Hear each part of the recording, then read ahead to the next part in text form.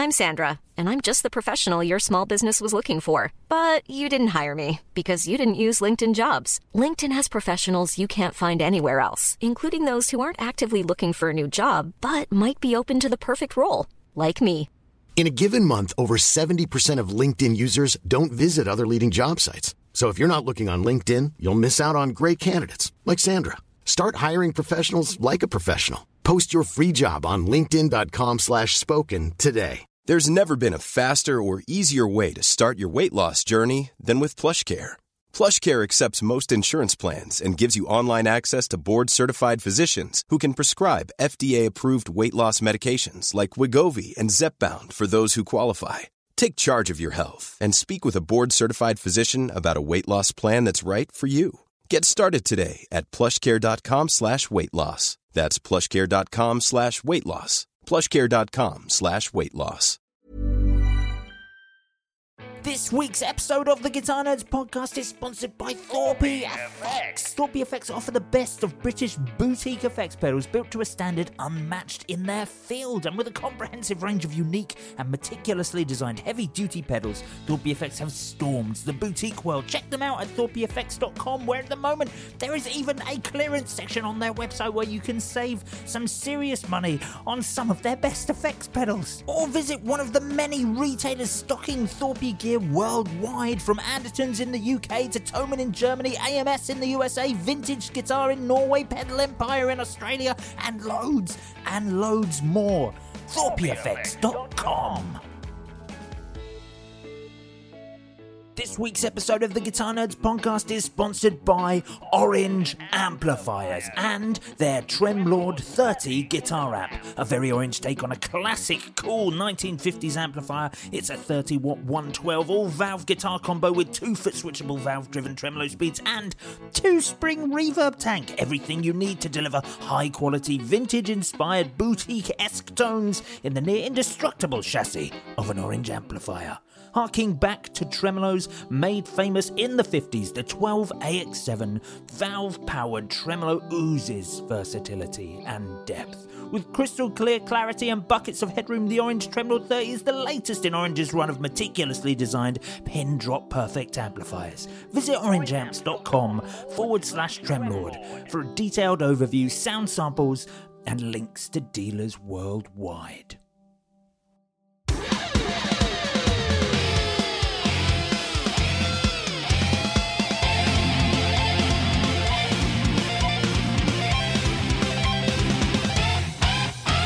Hello and welcome to the Guitar Nerds podcast, the world's #1 guitar podcast. I'm your host, Joe Branton. Yeah, this is 2 weeks in a row. Joined this week by Jay Cross. Hi, Joe. Mark Packham. Hello there. And Matthew Knight. Hello. I keep forgetting how to start this podcast. Yeah, I've got clearly. the ending down now, but the start... Well, that's because you've got it written down, that's why. Yeah, that's true. Maybe I should write the start down as well. Anyway. Professional. Affordable. Oh, that's me. That's me. Isn't that? I think that's Tresemme or something, isn't it? Professional affordable. Yeah, I think it's some sort of. So I don't know. Like you said, professional, and that just jumped into my head. I think it's Tresemme or some sort of hair salon gear. I mean, you may have. That's a hey, professional Mark, affordable. Do you want to use that microphone? Yeah, I am. I'm talking in it. Yeah, it is Tresemme. Well done. Professional, affordable Tresemme. It's a great tagline. Really good. The next thing that comes up on Google is professional, affordable tree surgeons. Oh, yeah, lovely. That's important. Because they're expensive a lot of the time, tree surgeons. Well, yeah. But I do still want them to be professional. I don't want any amateur tree surgeons because that could be painful for them and me. Yeah, absolutely. I agree. You've got to keep all your bushes in, neat order. It's more the large trees in my back garden. Those two. Yeah, you need a professional to look at those. So, anyway, this week, me and Matt Knight have just got back from Arctangent Festival in just outside of Bristol in the southwest of England, which is definitely it's the most geeky music festival. It's the best festival. It's the best festival. Mainly because there's no idiots there. Do you know what I mean? What are you talking about? We're literally looking at him right now. Hello. No, yes. no idiots. You're allowed at least one. Oh, okay, yeah, gotcha. But yeah, it's very good. It's certainly I mean, it's for the most geekiest guitar music there is. So it's a perfect place for people like us, and also kind of for guitar brands, which is, probably the only music festival that could successfully have a company like Boss sponsoring it and having a whole sort of stand-in stage there. Yeah, so while you were working, while I was working, Joe, you were drinking. I was playing. Yeah, I had to work. But yeah, it was great. We had a shipping container. We basically hired a shipping container and put a big old stretch tent out the front to keep people relatively dry. And we just set up a bunch of amps and a bunch of pedal boards. We had some of the new stuff there. And we just said, look, come up, have a play, talk about guitar gear. We had our friend Alex Hutchins do a bunch of demos. He wrote a few songs for it specifically. Do you know what was funny? Alex Hutchins is obviously always used as the demo guy for Boss stuff, but and of course he was playing demos, but people were specifically going to watch his shows. Yeah. Because it's Arctangent, because it's just the geekiest. Like there must be 90% of people there play an instrument. Well, what was interesting is because Alex always writes music specifically for what we book him for, so he wrote a song on an 8-string. And he wrote a song using the Boss Strandberg. He did, yeah. I thought that's what he just used. No. He plays Waghorn guitars. He has his own signature, which evidently are made in Bristol, which is where he lives. Yeah, they are. But yeah, he played those. It was great to see his 8, because also he doesn't just have. It's not just an 8-string. He has a specific set of strings for his 8-string. Go on. Okay, I'm in now. I'm interested. Yeah, okay. So the low 2 strings on the 8-string are black, are coloured black, and then covered in nylon. No. You can get sort of, how you can get those luminous strings. It's they're usually it's just a powder coating. Yeah, they're usually like wrapped or like you said, I don't think some powder coating. Something light on there, just so he can separate it, so he can see. Because he was saying it was difficult to sort of move between 8 and 6 as he does so much. You normally just get used to one or the other, I guess. So the rest of the 6 strings are normal, and he can think of those in the same way he would his normal guitar, I get it. He plays that is quite interesting. He does that for all the sort of the compositions he has, where he's kind of playing every part and building it up. So he uses the low 2 strings very much for all the bass lines. Yeah. Well, because obviously he tunes in fourths as well. So not only have you got to get around playing an 8-string, you have to get around his obscene tuning as well. It's a great tuning. Makes perfect sense. It's just Can I say I was prepared to write off Waghorn guitars as not for me, because as we know, I love Tellys and Les Pauls and every custom builder builds like crazy stuff that's not for me. But on their page, if you go to their electric guitar page on their website, the header image is a fretboard, and across the probably 9th, 10th, 11th, and 12th fret, there is an inlay. It must be various different woods. It looks like maple, and then there's definitely some ebony, some figured ebony in there. And they've made Jaws, basically. They've made from James Bond. Yeah, no, Jaws from Jaws. The whole shark. I would have preferred Jaws from James Bond. Yeah, same. Yeah, can we move on? This is boring now. Fine. It looks good. Yeah, it does look good. You're right. It does look great. I'm back on board. The guitars are super modern, but they're very, very well built, really nice, and totally suit Alex Hutchins as well. Yeah, because obviously he was playing his AH6, which is his signature with the extra fret behind the nut on the B and E, top B and E strings. Yeah. What? Hang on, stop. Sorry. Yep. Explain that again, please. So Alex tunes in fourths, right? Yeah. So. Is that what Robert Fripp did? No, he tunes in fifths. He tuned in fifths. So okay. You tune it, and a lot of like guys like Tom Quayle and all these sort of players tune in fourths because everything then becomes symmetrical across the fretboard. So if you know how you would play like an octave, and it's like a fret apart, basically a fret and a string apart. But then when you get to the top strings, you have to kind of shift up a fret, don't you? So one fret has to like go up. Because when you get to the B, it moves. So when you do fourths tuning, you don't have to do that because you've tuned everything down a semitone, basically. Oh, I see. So he's not a very good guitar player. Yeah. So he never learned to play guitar properly. Is that what it is? So when he went on tour with Stephen Wilson, obviously everything is in standard tuning, and some of it requires open strings. So he had to basically have an extra fret built behind the nut, so he could play all the strings in standard tuning. Yeah. Yeah. I need to see a picture of it because I can't quite get my head around how it works. But like, it's really bizarre. Yeah, I had him talk me through it. It's because also the crazy thing about the tuning is if you play like an E major shape, right, and it's E major, and then you move that same shape over and it's A minor, you can play the same shape over again and then it's D major. Oh. Rather than the normal shape, because that's how the tuning works. Basically, it means that everything you play is totally symmetrical across all 6 strings. That's very weird. Yeah, he put a video up on his channel, actually. It's worth a watch, because I've sat down with him and he talked through it, and I was like, oh, it makes perfect sense. Like, all the scales and everything are like, you don't have to learn a different shape for the top strings. So is he in standard tuning apart from the top strings? Yeah, the top 2 strings, yeah. Right, fine. Okay, so he's not like tuning down to... It's not as weird as what I'm doing. Like, it's quite standard. Well, yeah, but yours is just tuned down, right? It's Fripp in fifths. Right. So it's starting and that's what Tim tunes in as well, right? That's what Tim tunes in. I actually don't. I actually just go drop C in order to keep it a bit more simple. And then Tim plays upside down in fifths, right? Yeah. I thought you were going to say inside out. Actually, he plays upside down, inside out. That was a part of the reason behind me staying in drop C, because Tim's in fifths and upside down.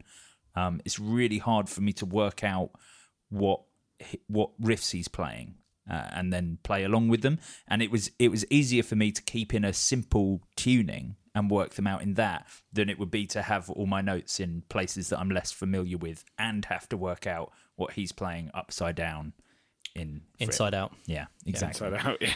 Yeah, exactly. But yes, I just really like standard tuning. Well, I'm really into it. It's really good. There's always one, isn't there? Yeah, well, I learned to play Wonderball when I was 13. I can still play it now. Although, ironically, not in standard tuning. Oh, really? Cap on the second fret. Oh, well, not a lot of people know that. Oh, that is interesting. But going back to the container, it was very good and very busy, and lots of people loved the SY1. Yeah, I guess it kind of fits in with the crowd of a compact synth pedal. Everyone was like, "Oh my god, I can sound like a synthesizer." So yeah, it was amazing. I think there was one.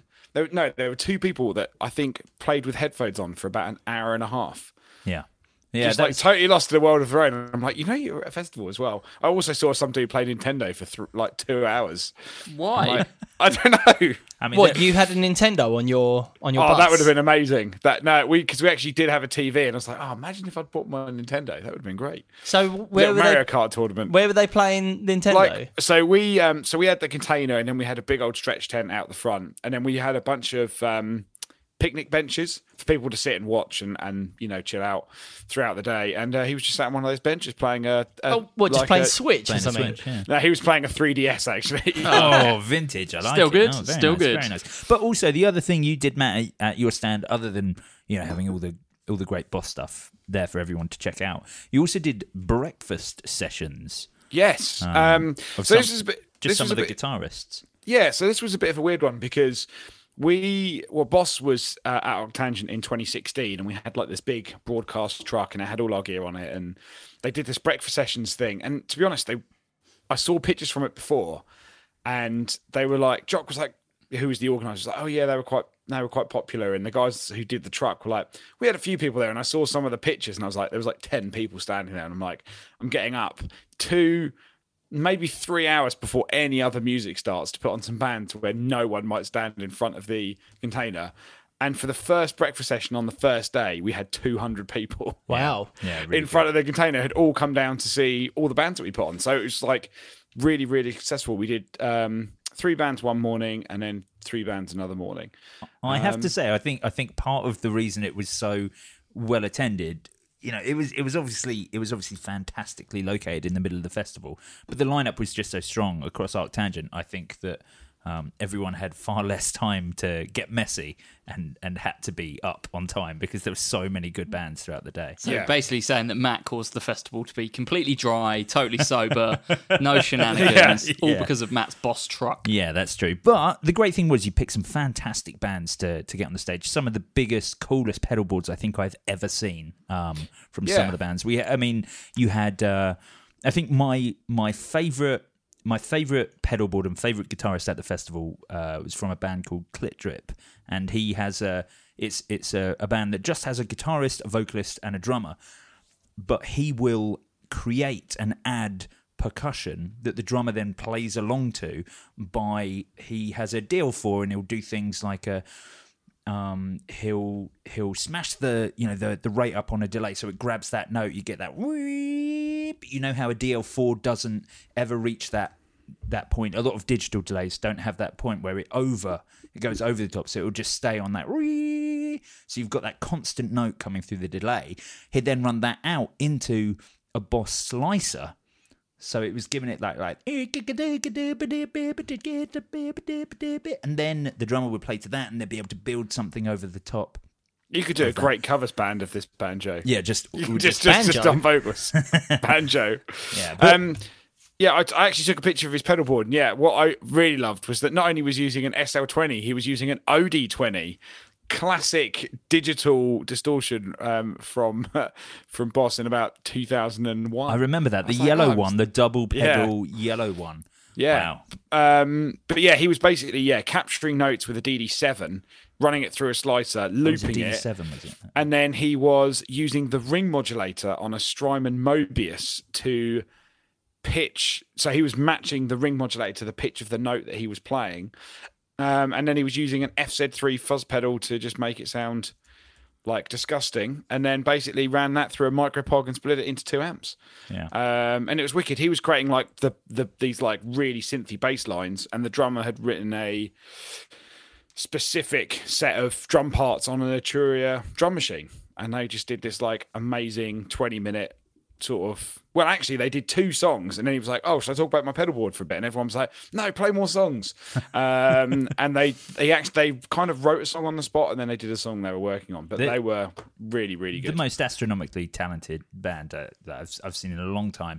Funnily enough, after the board is literally massive. I mean, I did hear that because it was so heavy, because it weighs 30k, they couldn't. That's too much for a pedal board. He couldn't transport it to the Boss stage, so they had to get. They had to get a buggy to come and pick up his pedal board and drive it to the thing. It was a custom board. He'd got a friend who was like a metal welder, and he basically went, "This is the layout I want," and then they basically just absolutely built it, absolutely and then it amazing. lives in the flight case. But yeah, it weighed a ton. But it was a super incredible board. But then the thing was, after this board, this incredible pedal board that has hundreds and hundreds, well over £1,000 on the board worth of effects. He then plays through an Epiphone Les Paul but he's swapped out the pickups for like a Gretsch, those Gretsch style pickups. What do you call them? TV Jones or something? Like Filtertron or something. Yeah, I didn't see what ones they were, but yeah, he's swapped out the pickups in the Les Paul for that. But it is just an Epiphone Les Paul standard. All that money, and he's just using that. I didn't see what amps. I think the amps are relatively low grade as well. I think it was just like a Hartke bass combo. I've seen them a couple of times, and I assume they could have been using house backline here, but then I think Marshall and Orange sponsored the festival, so it was strange that there was a Hartke bass amp. But still, why was he using such a cheap guitar? He had like 3 Strymons on his board. Who else did you see? Priorities. Yeah, I mean the other people that were incredible on the Boss stand, I think, were in a similar sort of vein. Were aiming for Enrique, who's a 2-piece this time, an instrumental 2-piece with a guitarist and a drummer.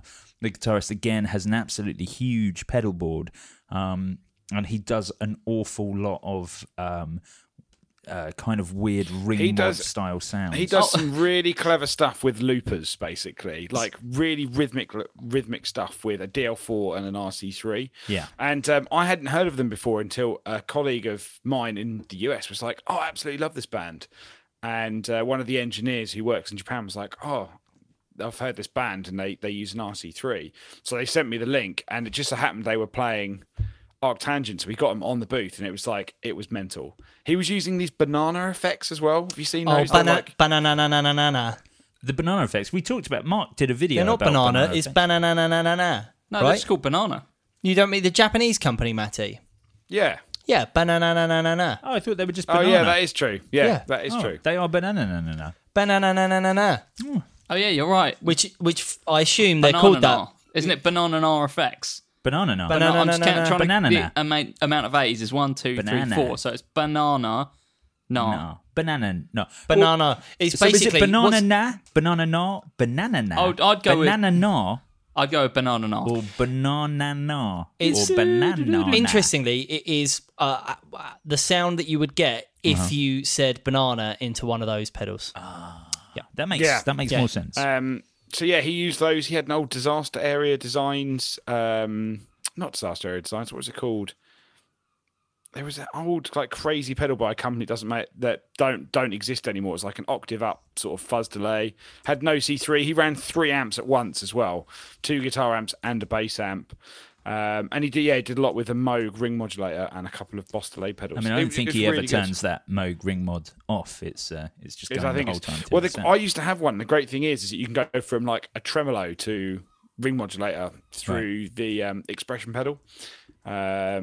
So yeah, it's kind of the most musical ring mod that I think I've played. Wow. Yeah. I'm just having a quick look at the Banana Na site right now, and I'm looking at the Banana Na Abracadabra, which is they describe as their shimmer reverb. The first line, so it says a astounding, groundbreaking reverb unit with 8 built-in modes. First line, this pedal is completely unable to produce natural reverberation. Love it. They are great pedals, yeah. If you can get hold of them. I don't know if you can get them in the UK. Yeah, they do worldwide delivery, but I've only seen them for sale in Japan. Yeah, same. I've looked at them before, and yeah, you can't really... In Europe, you can only get them in Denmark or Italy. Right, yeah. I mean, they're super cool. Yeah, and another fantastic band with a massive pedal board. And again, like a very punk rock guitar. I think it was just a heavily customized Jazzmaster. Do you remember what it was, Matt, that he had? I'm pretty sure it was just a Jazzmaster where he ripped everything out except for the bridge humbucker. Yeah, he didn't say a lot. Stickers. So I was trying to ask him about stuff, and he was like, he could speak English, but not a lot. So he just got on stage and just made the most crazy noises I've ever heard, and then just sort of left. I was like, that was wicked. So yeah. Isn't that just all of this festival, though? People getting on stage and making the craziest noises possible, and then some of the bands on stage were just.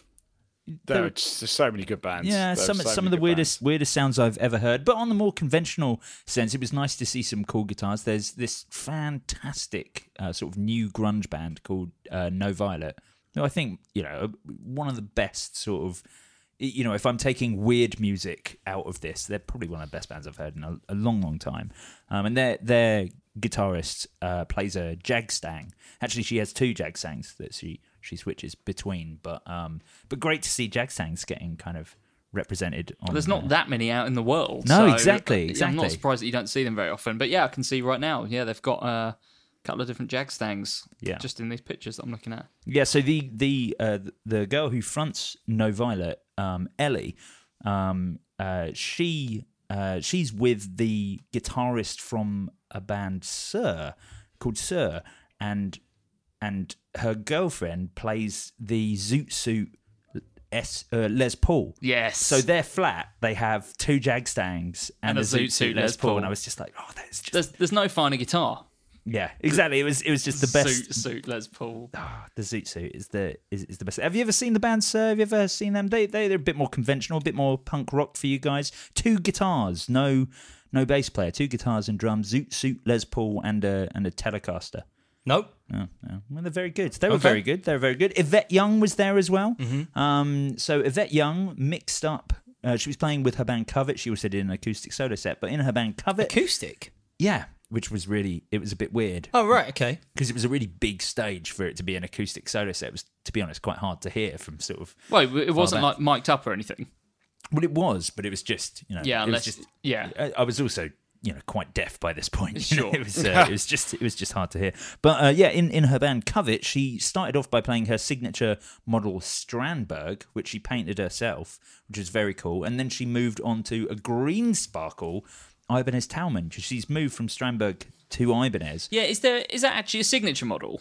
Well, no one else has one. She had a pink sparkle one that she was playing for ages. This was the same, but in seafoam green. Right. And then recently on her Instagram, just before I went to Arctangent, she put up a picture of a natural one, which she'd painted in kind of a similar vein to the way she'd painted the Strandberg before, but she didn't play that. I guess it maybe wasn't finished before she had to to come over. But what was great was she hung around the festival like an ordinary punter, just sort of walking around for the rest of the day. So I got to have a chat with her about her equipment and stuff, which is really nice. But yeah, she was absolutely fantastic. And of course, the headliner on the last day was Meshuggah. 2 headlines were Coheed and Cambria and Meshuggah. Coheed and Cambria, obviously known for their Explorers. So we got to see a range of Gibson Explorers. I thought they were known for that geezer's big hair. Yeah, I mean, they are mainly known for that geezer's big hair. Yeah. Claudio Sanchez. Yeah. But he was playing Explorers. Bass player was playing the Music Man Cutlass bass. Which was the Music Man Precision bass, which is interesting because he was a Fender artist. Right. So I guess he's not anymore. He still had his Fender amps because he had the old Pro amps. Do you remember those? Had an old Pro 810 and that big head that they did. The Super Bassman 400 or something? Okay. I think it was called. I can't remember what it was called. Them. So he used to play those, and he used to play a Nate Mendel Precision bass. Okay. He's moved on to the Cutlass bass, which is cool. I've never seen anyone playing one. I still have never had a chance to try one. They're really new, aren't they? Quite new, like a couple of years ago. They're discontinued, but they trialled them for a couple of years and then just. It wasn't a P-bass style, was it? It was, yeah. They did. They released 2 then. They did a Caprice and they never did a Jazz, which I thought was weird. They did Caprice and Cutlass. As Electro Harmonics have laid down the gauntlet, you only need a P-bass. Fine. Yeah. But yeah, he did. They did 2. The Cutlass bass and the Caprice. The Caprice was a PJ with a smaller body, much like the Sterling. As in the Music Man Sterling, and then the Cutlass was just a. The Cutlass looks so good. I've forgotten how good these look. Because it's fat and wide. It's really cool. It's just. Do you know what I think it was? I think the neck. It was like this weird satin but vintage tinted neck, which I think appears on a lot of cheaper guitars. And whilst I know the build quality was there, I know it sounded great, couldn't help but feel that neck let it down. And then it comes with a £1,700 price tag, which puts it up against some really high-end Fenders, you know, and I just think that was maybe awkward. I think if it had been competing price-wise with an American Standard, you know, at the time, as it would have been a couple of years ago, that would have been fine and it would have done well, but, you know, it was competing with the American Vintage, and you know it's £1,700. You're still, I know it's way off of Custom Shop, but it's still, you're still up there. It looks like, for those who haven't seen a picture of it, it looks like a cross between a P bass and an Ibanez Roadster bass. Yeah, do you remember those?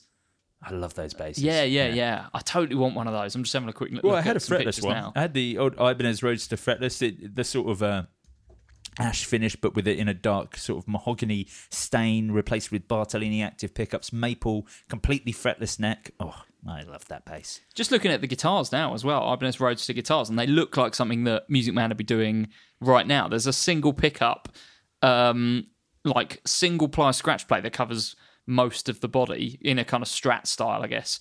That looks awesome. Those guitars don't get enough love. I know.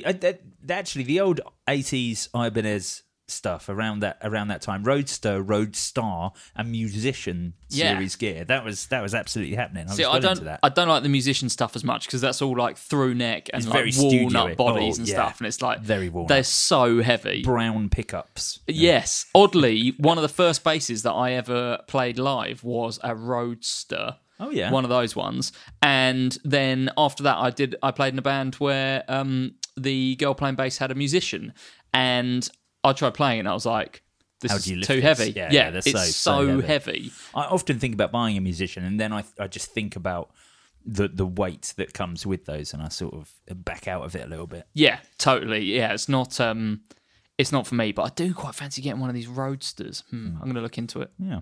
And then, Meshuggah were headlining. I assume, Matty, you got to see them as well. You said you stood at the sound desk for that one. One of my top 3 bands of all time. I absolutely love Meshuggah. So third time I've seen them as well, and it was the first time to see them at a festival, so it was good to see them. Actually, the other 2 times I saw them was at Concord 2 in Brighton, so it was nice to see them in a slightly bigger capacity. And we spoke about this, I think, last week or the week before on the podcast, or from a show where you were at the side of the stage. Of course, they're completely ampless, so on stage it's just the drum kit and maybe a touch of the singer, I guess you can hear. Yeah. So this time we were stood on the sound desk way at the back, which is obviously where they they mix everything, so it's like the ideal sound. And we were stood above the crowd slightly, so we got a really good view. But just a brutal sound, just absolutely incredible. And it's all, as far as I'm aware, it's all Axe FX and it's all MIDI synced. Right. So they just play and they know what their parts are, and then when they go to solo, the sound's just there. And that's it. It's just like, it's all about the effect, and it's just like absolutely insane. Yeah, I did notice that, you know, there wasn't a lot of movement going on. Certainly no sort of no tapping of pedals or anything. They were just sort of, you know, wedged very much in their metal stances. So a 5-string Explorer style Zon bass, of course, and then an 8-string. I think it was a Schecter. I assume they're all signatures. The Meshuggah guys. He plays an 8-string Ibanez. From what I could see, well, that's what they do have. Although one of the guys has left, and I don't know if it's Fredrik Thordenfall who had one of the signatures who's left. Meshuggah is on indefinite hiatus. But the other guy, Pierre Nilsson, who taken over, has a signature 8-string Strandberg. Oh yes, there was a Strandberg. One of them did look like a Schecter headstock to me, but it was the last thing on the last day. It's the 4-a-side Ibanez one, right? Because the one band I didn't see, annoyingly, because we kind of left early, was Battles, because I didn't realise Battles have gone from a 4-piece to a 2-piece. Yeah.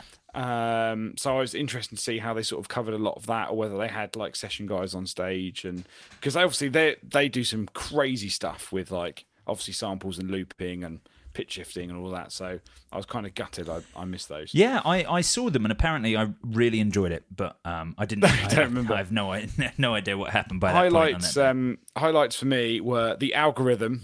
Who were a 2-piece 8-string playing band. Again, 8-string guitar and drums. No, they're basically a cross between Happy Hardcore and Meshuggah. I'm in. Yes. I'm in. That's generally what it is. I mean, forget the Meshuggah bit. We got Bass Cannon. So we played a show. We played a show with the Algorithm once in London. And it was obviously quite weird for a prog band to be billed with them, because a lot of their fans are like cyberpunks. There was a lot of neon and giant giant mohawk things going on. This is the French band, right? Are they French? Yeah. Yes, something like that. Yeah, I'm just having a look at it now. Was the guy playing... Oh, I can't even make it out in these pictures what he's playing. I think he's playing one of those Aristides, is it? Yeah, that's right. It was definitely something weird, and I had a chat with him. He was a lovely fella, but I had a chat with him after we played the show with him that time. I think it was an Aristides. I'm almost certain that this is not going to sound like Happy Hardcore, so whoever described it as that, your idea of what Happy Hardcore is very different from mine. I'm expecting this to be metal crossed with dubstep. Yeah, I like their logo. Yeah, their logo's wicked. Their logo's cool. Yeah. It looks like something from a Dan Brown novel. It does. Some sort of Illuminati thing. I also got to see Pigs. Yeah, they're fantastic. Who are amazing, because they just crank everything to max, and they basically sound like a modern kind of Black Sabbath. They are a modern Black Sabbath, very much. A Fender-endorsed band, Pigs x7, aren't they? Yep. Yeah, because they recently did Great Escape Festival in Brighton on the Fender stage. They did, yeah. They were one of the sort of big names, and one of the bands that had the most coverage, and it was just people just looked bemused the whole time. But I thought I don't know much about them, to be honest, but I've listened to a few songs. They're like pretty cool. I mean, he's an excellent frontman. Yeah, totally. That's their vibe. Yeah, very captivating. But yes, we should probably move on and talk about some other bits, some news and things like that. But yeah, all in all, if you like weird music and are into gear, then this festival is fantastic for that sort of thing. This week's episode of the Guitar Nerds podcast is sponsored by Celestion and their brand new Ruby Alnico guitar speaker, purpose-built to create rich, beautiful vintage tones. The Ruby oozes a richly musical warmth with mellow highs and a smooth, sophisticated mid-range that always seems to sound just right. The classic Alnico speaker shape and lush, deep red colour ensures Ruby really looks the part in your cab and guarantees that no one could possibly mistake this remarkable new guitar speaker's family history. Check out Celestion's new Ruby at retailers including Lean Business in the UK, Tube, Amp Doctor in Germany, Algam in France, Eco Music in Italy, Ebeloud in Spain, plus Gear for Music, Thomann and The Back Shop. And in the USA, you can buy through retailers like Sweetwater, Musician's Friends, AMS, Parts Express, Loudspeakers Plus, and of course Amazon. And for more details, check out Celestion.com. Ryan Reynolds here from Mint Mobile. With the price of just about everything going up during inflation, we thought we'd bring our prices down. So to help us, we brought in a reverse auctioneer, which is apparently a thing. Mint Mobile Unlimited Premium Wireless. How to get 30, 30, bit to get 30, bit to get 20, 20, 20, bit to get 20, 20, bit to get 15, 15, 15, 15, just $15 a month? Sold! Give it a try at mintmobile.com/switch. $45 up front for 3 months plus taxes and fees. Promo rate for new customers for limited time. Unlimited more than 40 gigabytes per month. Slows full terms at mintmobile.com. I'm Sandra, and I'm just the professional your small business was looking for. But you didn't hire me because you didn't use LinkedIn Jobs. LinkedIn has professionals you can't find anywhere else, including those who aren't actively looking for a new job, but might be open to the perfect role, like me.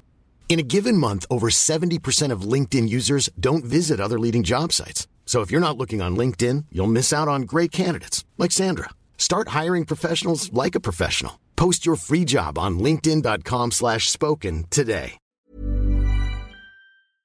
You can pretty much go to Arctangent and like pretty much any band there.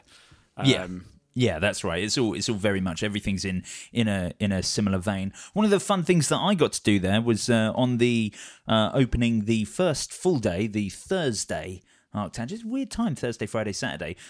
We did this we spoke about it briefly on the podcast the other week, but we did this big tribute set to our mate Dan Wild Beasley, where we finished the set by getting sort of all of his mates, like 20 of us up on stage, along with the band, which were a 2-drummer band anyway, and Dan's wife. And we turned all our amps up on absolutely full, and everyone played a D major for what must have been 5 minutes. Just literally one chord. Yeah. That was what we did. I bet you were doing a bit of improvising over the top of that. No, I felt that would be pushing it a bit, so I did just play my part. I tell you what, it was all I could hold off from sort of improvising all over the shop. But yeah, it was great. There was on the main stage there were thousands of people watching it. It was great because we had what's his name? Mike Venart from Oceanside and Biffy Clyro. Yep. He was friends with Dan, so he was part of the main band as well, and it was great that they got Jess up to do a thing. But the amount of noise from having sort of 20 plus people, I bet, all with maxed out amps. You say that like you're surprised, but like you've got 20 people playing their amps. What amps were they? Like Marshall MS2s or something?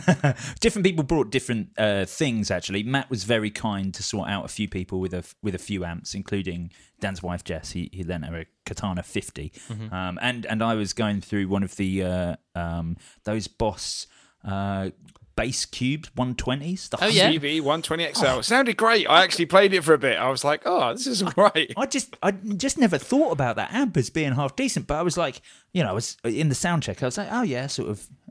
I know we just got to turn it up on full, but I guess I've got to work out, what I can do. And I was like, there are effects on this. So I just maxed out the reverb, maxed out the drive, and bit of flanger. Yeah, God, I should have done that. Yeah, damn it. But yeah, that was it was great. We made loads of noise, and it was fine. We were all on stage, sort of, screaming and playing this chord as loud as we could, and then sort of everyone, we all sort of, took our guitars off, clapped at the end, and looked out, and just the entire audience was crying, which was sort of a very strange thing to kind of finish a live stage performance. Well, it's a different reason than normally the audience is crying when you're playing. Exactly. I did feel very sorry for Marty from Atota So, who had a perforated eardrum.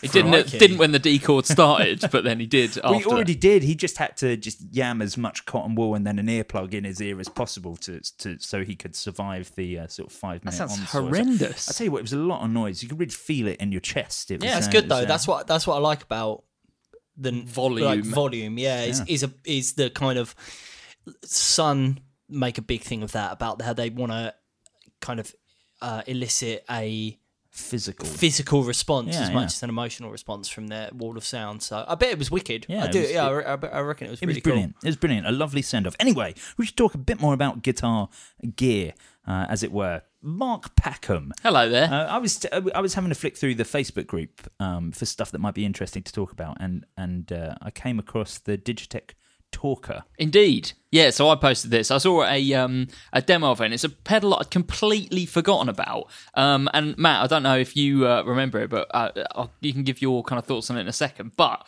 from what I remember, it was one of those. It lasted a few years when I started working in guitar shops, and then no one really wanted them, so we were selling them for sort of 50 quid in a bargain bin, that kind of thing. What it is essentially is vocal effects for your guitar. So there's a vocoder, built in, but there's also a bunch of other settings, one of which is Tasmania, which makes your voice sound a bit like that kind of Tasmanian devil, that kind of like kind of thing. And you also have Alien. There's also Alien on there as well. And to be honest, when I watched the demo, I didn't get as far as Alien? I didn't get as far as Alien. What, you were already sold? Yeah, I was like, this is fantastic. You had me at Newa. Yeah. Do you remember these, Matty? Yeah, I never owned one, but I definitely saw them pop up a few times, and I was always like, oh, mate, that's interesting. I don't really know a huge amount about it. And slowly over time, I've seen the price just like get ridiculous. And I'm like, really? Like, because I can't think of anyone famous who's used one, although I was just having a check here. Apparently, Daft Punk used one on Harder, Better, Faster, Stronger. For I mean, that's why the price is suddenly got crazy. So, yeah, I would imagine that, as with all things bargain bin-esque, one person uses it and then... it goes crazy. It goes, I mean, I'm sure we've talked about it before, but in Japan, the original poster for the 808 and the 303, which is Oscar Peterson, the legendary organ player, with his bass and drum accompaniment for his and and then people were like, I don't need that. And then someone just went, if I turn the resonance up on this bass, it sounds really cool. And I guess someone picked up the Digitech Talker and went, I'll just play a riff through it. And they went, oh, it sounds amazing. And then that song went on to become massive. And then now everyone wants the Digitech Talker. The thing that surprises me on it, because we put it up against, we listened to a demo of both the Electromonics Iron Lung and also the Talking Machine, which are their two kind of guitar vocal pedals. The Digitech, for me, sounded more like organic, and it sounded like, hard to describe, but it sounded more vocally than those other two pedals. The Talking Machine always really confused me. Like, I never really understood the point of it. And I remember when we first had them in at the shop, and Matt trying to explain them to me, I remember this so vividly. He was saying, yeah, but what it does is it makes your guitar sound like a person saying sounds. And I was like, why would anyone want that? And he went, no, listen how good this sounds. And it was like, oh, wah, oh, wah, oh, wah. And I was like, that doesn't sound like a person. But, Yeah, it sounds like a filter pedal. Did you ever have a Talking Machine, Matty? No. Do you know what? I've never owned a vocoder pedal. I must admit. It's one thing Is that I've because never you don't have a mic set up and I don't have a mic. Yeah. Although the Talking Machine, though, you don't need a mic for. The Iron Lung is the one that requires a mic. You can plug, obviously, a mic into the Talking Machine. Yeah. But yeah, the Iron Lung. I just remember getting the Iron Lung out and just doing the Transformers theme tune. Yeah. Which is obviously great. The Digitech Talker sounds even more like that. It sounds like the Transformers. It's amazing. Yeah, it's been a very long time since I've even thought about it. I'd forgotten that it even existed, and then this video popped up, and turns out absolutely amazing, but also mega money. Really I tell you what, the YouTube algorithm is like it's buried its way inside your brain and discovered things about you that you didn't even know. I know. Wow. It's like, I remember this pedal you used to have to move around the boxes for 20 years ago. Do you think some of the sounds from that ended up in the synthwire? No, I don't think so. It sounds, for my money, it sounds quite a lot better than the Digitech Synthwire. How long before the Synthwire becomes a sort of the key is £700 get the bass one. That's as we know, with any synth pedal, the bass version is always better. We don't have the bass one, unfortunately. We had a very lovely listener send us the guitar version, so we do have a guitar one in the Guitar Nerds box. I mean, aren't the bass synthwires still just like £4? That's how much we were selling them for. Well, we should now. stop talking about it, actually, because they'll go up in value. Can you still buy them? Let's have a quick look. We were selling them for no money at GAC. honestly, maybe we should start buying pedals really cheap. But it was that era. On the podcast loads. Yeah, it was that era. Yeah. That's a great idea. Isn't that what like John McAfee did with cryptocurrencies and stuff? Probably. He would like buy. He's done a lot of stuff. Well, speaking of kind of reminiscing about the old days, as we are wont to do. In our little group chat today, it turned out that both Matt and I started at GAC on this day. Different years. Different years. Matty started at GAC 12 years ago today, and I started at GAC 10 years ago today. Wow. How about that? I have no idea. Well, you say you started. You posted about it on Facebook on that day. Yeah, no, I remember it was the 19th. Right, okay. It was definitely the 19th. I remember because I had just come back from tour. Well, how about that? I know, really, really weird, really weird. But yeah, there we go. 12 years ago. 10 years ago, Matt. No, I just can't believe 12 years ago. Yeah, no, for me. we were talking about me. 10 years. I'm coming up on my 20th anniversary of working in a guitar shop because I did my first work experience day at GAC in 1999, and it would have been after the schools went back. So at the end of this summer holiday, basically, will be like my 20th year. Working in the industry. You are. I'm old. I'm really old. I'm super getting old. Anyway, Jay Cross. Talking of Fender. We're not talking Fender right now. I'm terrible at segues. Really bad. Posted a couple of times in the group over the last couple of days. The Clash Precision bass. Yeah. So basically, there is a exhibition being held at the Museum of London at the moment, which is cataloguing 40 years of the Clash. The Clash's album London Calling, which coincidentally also released on this day. Coincidentally, I put on at work today, just completely by coincidence. Obviously, I skipped London Calling because I'm not really into that song. And once you get past that, the rest of the record is great. There's some absolute bangers on there, absolute bangers like Guns of Brixton, amazing. Yeah. Spanish Bombs, great. Spanish Bombs, fantastic. Spanish Bombs. Yeah, that one. Andalusia. Yeah, that one. I've never liked that song, Lost in the Supermarket. I love that one. That's the best one. That's one of the only Clash songs I like. I see. I've never got on with that song. Jimmy Jazz for me. Jimmy Jazz is a good song. Yeah, there's some great songs on there. Fantastic record. London Calling, the song is just a bit like, okay, fine. It's too long. That's the problem. A lot of their songs are quite long. They are. Yeah, you're right. Jimmy Jazz goes on for quite some time. Yes. That's why the first album's the best. Yeah, the first album's great. But yeah, basically, I went from listening to. I put on the Ramones at work. Yes. And now we're talking. Well, yeah, it was. Now we're finally talking about a real band after 40 minutes of talking about people that make their music with a calculator. So I put now we're talking about a real band. There was someone with a giant calculator on like a stick that was sort of. Anyway, I put on the Ramones, and that was all well and good. Basically, I'd put on like on Spotify. You've got those like essential mixes. Yeah. So I put on that, and it was all going great until it got to like the 90s, and I was like, I don't. What was it, like Punk Essentials or something? No. It was Ramones Essentials. Oh right, no, like, the 90s stuff's still good. That's when CJ comes in. I know. There's some of the CJ stuff. I was just like, I'm not sure about this at the moment. But anyway, that's fine. I moved over to the Clash, and yeah. Going back to what we're actually talking about, there's an exhibition on at the Museum of London, which I assume is in London, but I don't know where.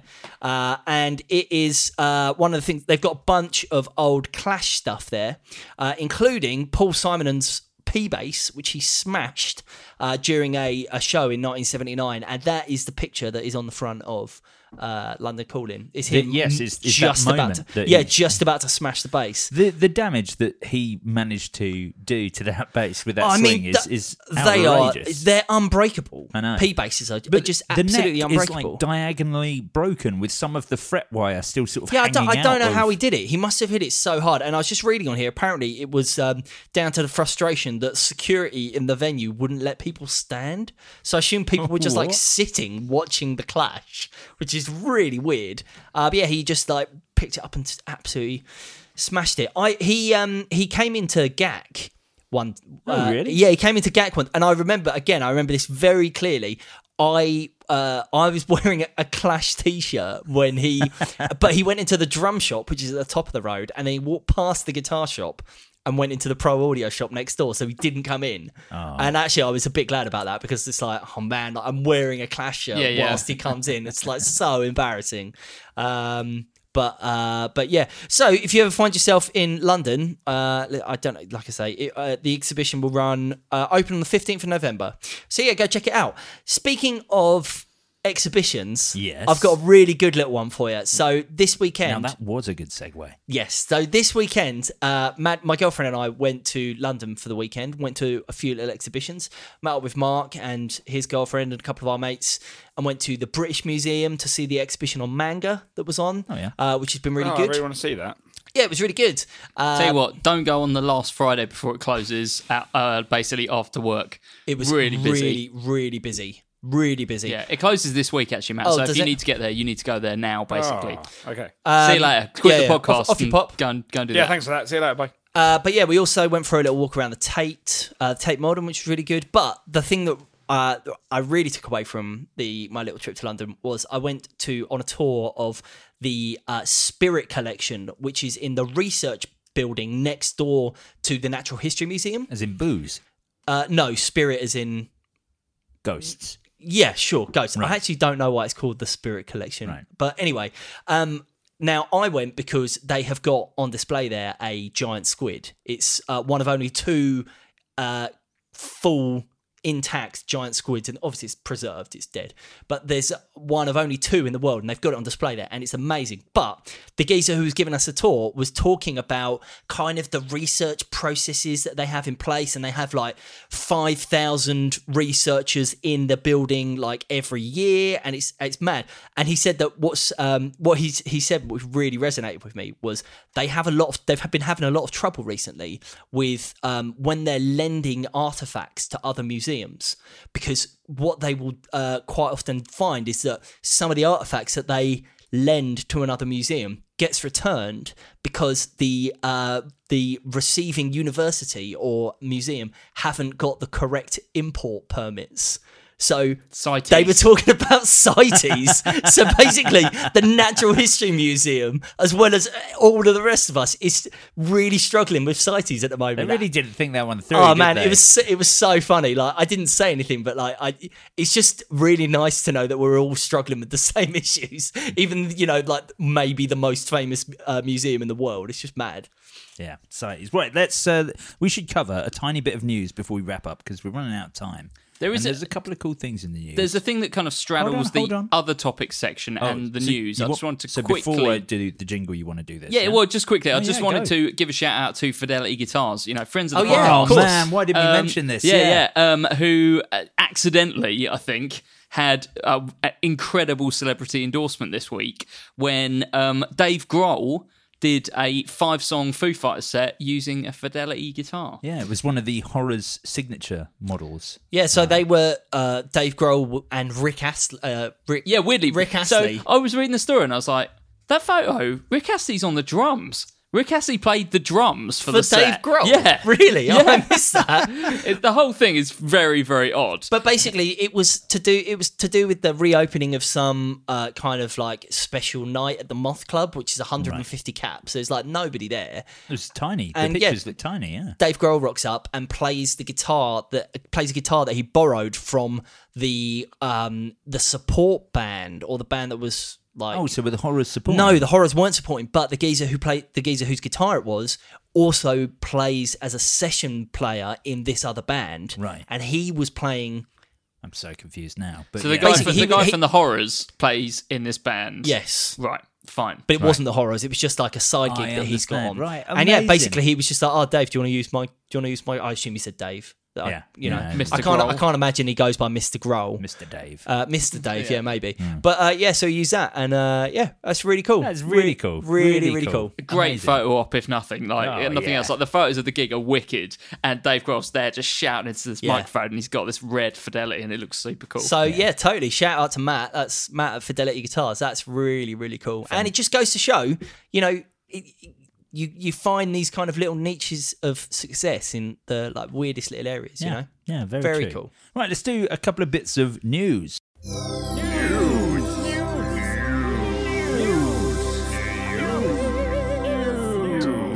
Mark Packham. Hello first there. up. Leo Fender's third guitar company, G&L. Yes, the G&L. Sorry, I didn't know where you were going. No, that was it. Yeah, G&L. This I suck at segues, don't I? You really, do really real bad, at them. real really bad. So this news is actually a couple of weeks old, but we've only actually just got round now to talking about it.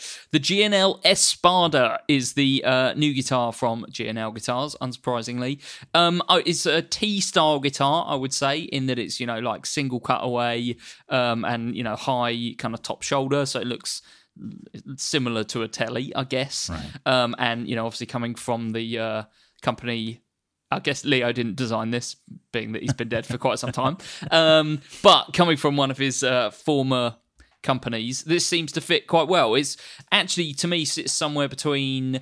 I think there was like a Music Man design that was a little bit like this as well, fairly recently. It kind of looks like a Sabre. I think it's the scratch plate, I think, does it. I guess it's a sort of T-style. Yeah, sort of mash up like a Telly and a Music Man Sabre and the other, how G&L have the split pickups. It's got those features in there as well. I think this is easily the best looking G&L I've ever seen. Yeah, I think so as well. They've sorted the headstock out. I think that's just because I love Tellys, Yeah, I mean, there is that. I just don't like... I've never liked the headstock on G&Ls, and they've gone for a different design. It's more rounded, which is neat. Or I love the split pickups. That's so kooky and cool. I love the block inlays. The incredibly sort of extended, rounded, flowing control plate on there. It's just... There are so many wicked, unique features to this. Some interesting text. I'm just actually having a read of the press release now. Apparently, when I said Leo Fender didn't design this, it seems like he sort of did. This design was first in development in the late 1960s. At Leo's CLF Research Company. Right. And he wanted to design what they describe as a bold next-generation two-pickup guitar for the namesake company, but apparently dropped in 1969. But the blueprints and all the R&D stuff essentially was unearthed later by Dave and John McLaren, who I assume...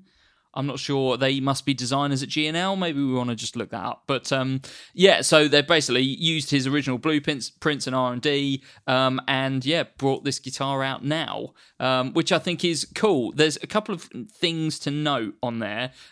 So you've got a buffered preamp powered by 6 AA batteries.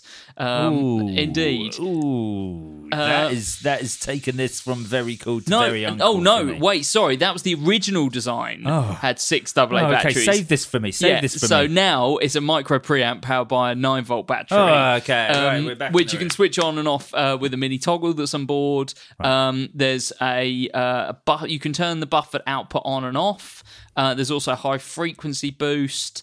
And passive treble and bass controls. So, yes. So plenty to kind of look at if you're looking for an alternative to, the traditional T-style guitar. A very stylish alternative as well. This is very cool. This is going to be one for those people that are buying, like we were saying earlier, the Music Man Cutlass style guitars because they want a change from, a P bass. Well, it's also that price point as well. Well, yeah, they're also really good. Again, it's going to be American made. They're $2,000. 2 colours available: 3-tone sunburst and natural. In the pictures that are available, it's rosewood board on the sunburst one and a maple board on the natural one. So black block inlays on the natural one. Yeah. So they look very kind of late 60s, 70s. This is very cool. Really cool. A really lovely G&L. And the body looks very slim, very rounded, sort of tapered edges. I think this is an awesome guitar. The price tag makes it a difficult one for me because I just don't think of G&L as being that premium company. But I think that's probably a misconception by me. Well, I think it's actually more that you don't see them in many stores. I can really only count the number of times I've seen like high-end American G&Ls in the flesh, on one hand, really. That's what's going to kind of impede me probably getting to know this guitar particularly well is probably they're not going to be in too many stores in the UK. Yeah, and J. Cross, there have been a handful of additional cool Fenders released to supplement a current line of guitars at the moment. These are... There was a bunch of rosewood neck, fully rosewood one-piece neck and board Jazzmasters, and I think there's Jaguars as well. It's definitely Jazzmasters that were, I think... they were exclusive to one US retailer. I can't remember who it was, but that's fine. And there are you can get some of them over here in the UK as well at like the Gacks and Andertons of the world. Yeah, and I think a couple of the other retailers. To be honest with you, I'm not sure where they've gone because they're super limited, but they look amazing. It says Guitar Center, Gack and Andertons. Right. Okay. Cool. So that may be where they are. But anyway, so there is a what looks very similar to a J Mascis Jazzmaster. So you've got vintage white with anodized gold guard. There is a surf green with a mint guard, and of course the Guitar Nerd Special, a shell pink with a taut guard and a one-piece rosewood neck. Absolutely. It looks absolutely incredible, and it's just, you know, it looks like something that you would idly make by yourself on the on like the mod shop or something like that. And the fact that they're coming out, they look fantastic, and they have fantastic. They have different pickups, right? They have the V mod pickups I was reading here, designed by Michael Frank, who designed Eric Johnson's signature pickups. Oh, right, okay. So I thought that was what was in the American Pros anyway. Yeah, V mod is the new line of pickups that Fender released. So that's what's in the American Pros. So the pickups are the same. Basically, they took over from the custom shop pickups that were in the old American Standard. And they're fantastic. Really, really fantastic. I really, really liked the V mod pickups. I think they sound excellent. I mean, I was really skeptical. To be honest with you, I was very skeptical to begin with because I loved the like Fat 50s that were in the Strats. The custom shop pickups were a big seller for the Standards because it was like, here you are, you can have this sort of relatively affordable but American-built guitar, and hey, we've put the absolute best pickups we absolutely make in them. That was a really big seller for the Standards. So to take that away, these pickups had to be good and stand on their own. I really think the V-Mods have. I'm very into them. Yeah, they're really, really, really cool pickups. And those guitars, I mean, you know, it's a pink one. I mean, what more do you want? How many do you want? Yeah, exactly. What do you want? Anyway, that pretty much brings us to the close of this week's episode of the Guitar Nerds podcast. We're going to be continuing over on the Patreon episode, where for as little as $1 a month you can support the podcast. $1 a month gets you the regular episode ad-free and early. $5 gets you the Patreon episode and a load more, and $10 makes you an executive producer and gets your name read out in one breath by me. Once again, I'm not going to do a backing track, so I know that we had a new backer. Yeah, I reckon this new backer, and I'm going to let you read the name out, but I reckon this new backer is Kadawaki. So this is someone. This is an individual who's been on the Guitar Nerds Facebook group for a long time, and I reckon they've just been biding their time, waiting to join the $10 tier, waiting for the end game, so that they can be the one person that the straw murders Joe Branton. Yeah, that one. His I'm sure this is exactly what they were expecting. Yeah, I'm just trying to pronounce it. Okay, all right, here we go. This is the end. Okay, here we go.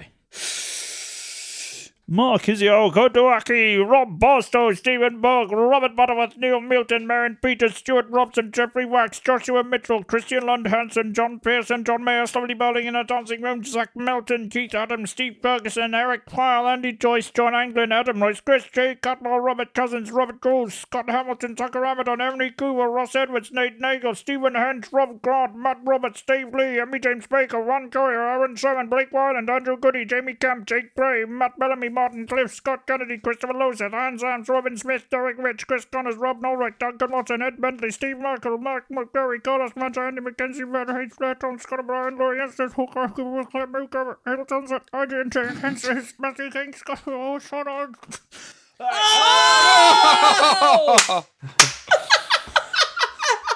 What was that noise in the middle? Were you trying? Sean Arbo, Christopher Wolfman. It's happened. Oh my gosh! Over. Episode 230. The last time we'll ever. It's finally happened. Read out all the names in one breath. You got to think of a new thing now. You got to rap it. Yeah, wow. Maybe I'll have to create a rap. Maybe each week I do a rap about a different member. No, I get hold of them, I find out crucial things about their lives, and I make a new rap about them. Also, how about this? Sean and Christopher both get their names read out like real people. Yeah, for the first time ever. Well, And some of the people there didn't even get the names read out at all. No. It totally collapsed about 5 minutes before that. I mean, I know I'm not in the same room, but I was seriously worried for Joe that he was going to pass out. You don't see his face, Matt. His face is like beetroot red. Yeah, and it's not great when he's doing the... well, exactly. It's even worse, either. Thank you. Anyway, you can follow us on Instagram Twitter at Guitar Nerds. Check out our YouTube videos at youtube.com/Guitar Nerds. And join us on Facebook at facebook.com/. That's not the YouTube handle. Yeah, /Guitar Nerds. Yeah, that works. That does work. Nerds, yeah. Oh, right, okay. You can do Guitar Nerds videos or Guitar Nerds now. Oh, right, okay. Yeah. Well, why would you type in those extra few characters? Exactly. Yeah, exactly. At facebook.com/groups/Guitar Nerds Forum.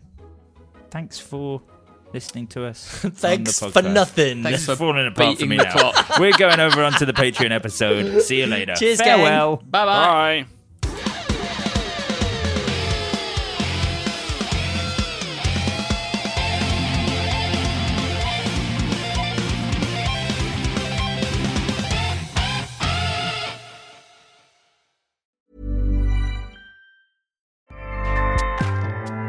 Acast powers the world's best podcasts. Here's a show that we recommend. The Real Housewives is a guilty pleasure for most, but if you're looking to not feel guilty about that pleasure, tune in to Everything Iconic with me, Danny Pellegrino, where I break down all the messy moments and behind-the-scenes antics of Bravo's popular franchise. And on Everything Iconic, I also interview celebrity guests like Kelly Ripa, Keke Palmer, Drew Barrymore, Cameron Diaz, and more about their guilty pleasures, their past work, and so much more. So if you're pop culture obsessed and find yourself watching way too much reality TV like me, tune into Everything Iconic with Danny Pellegrino, wherever you listen to podcasts. Acast helps creators launch, grow, and monetize their podcasts everywhere. Acast.com.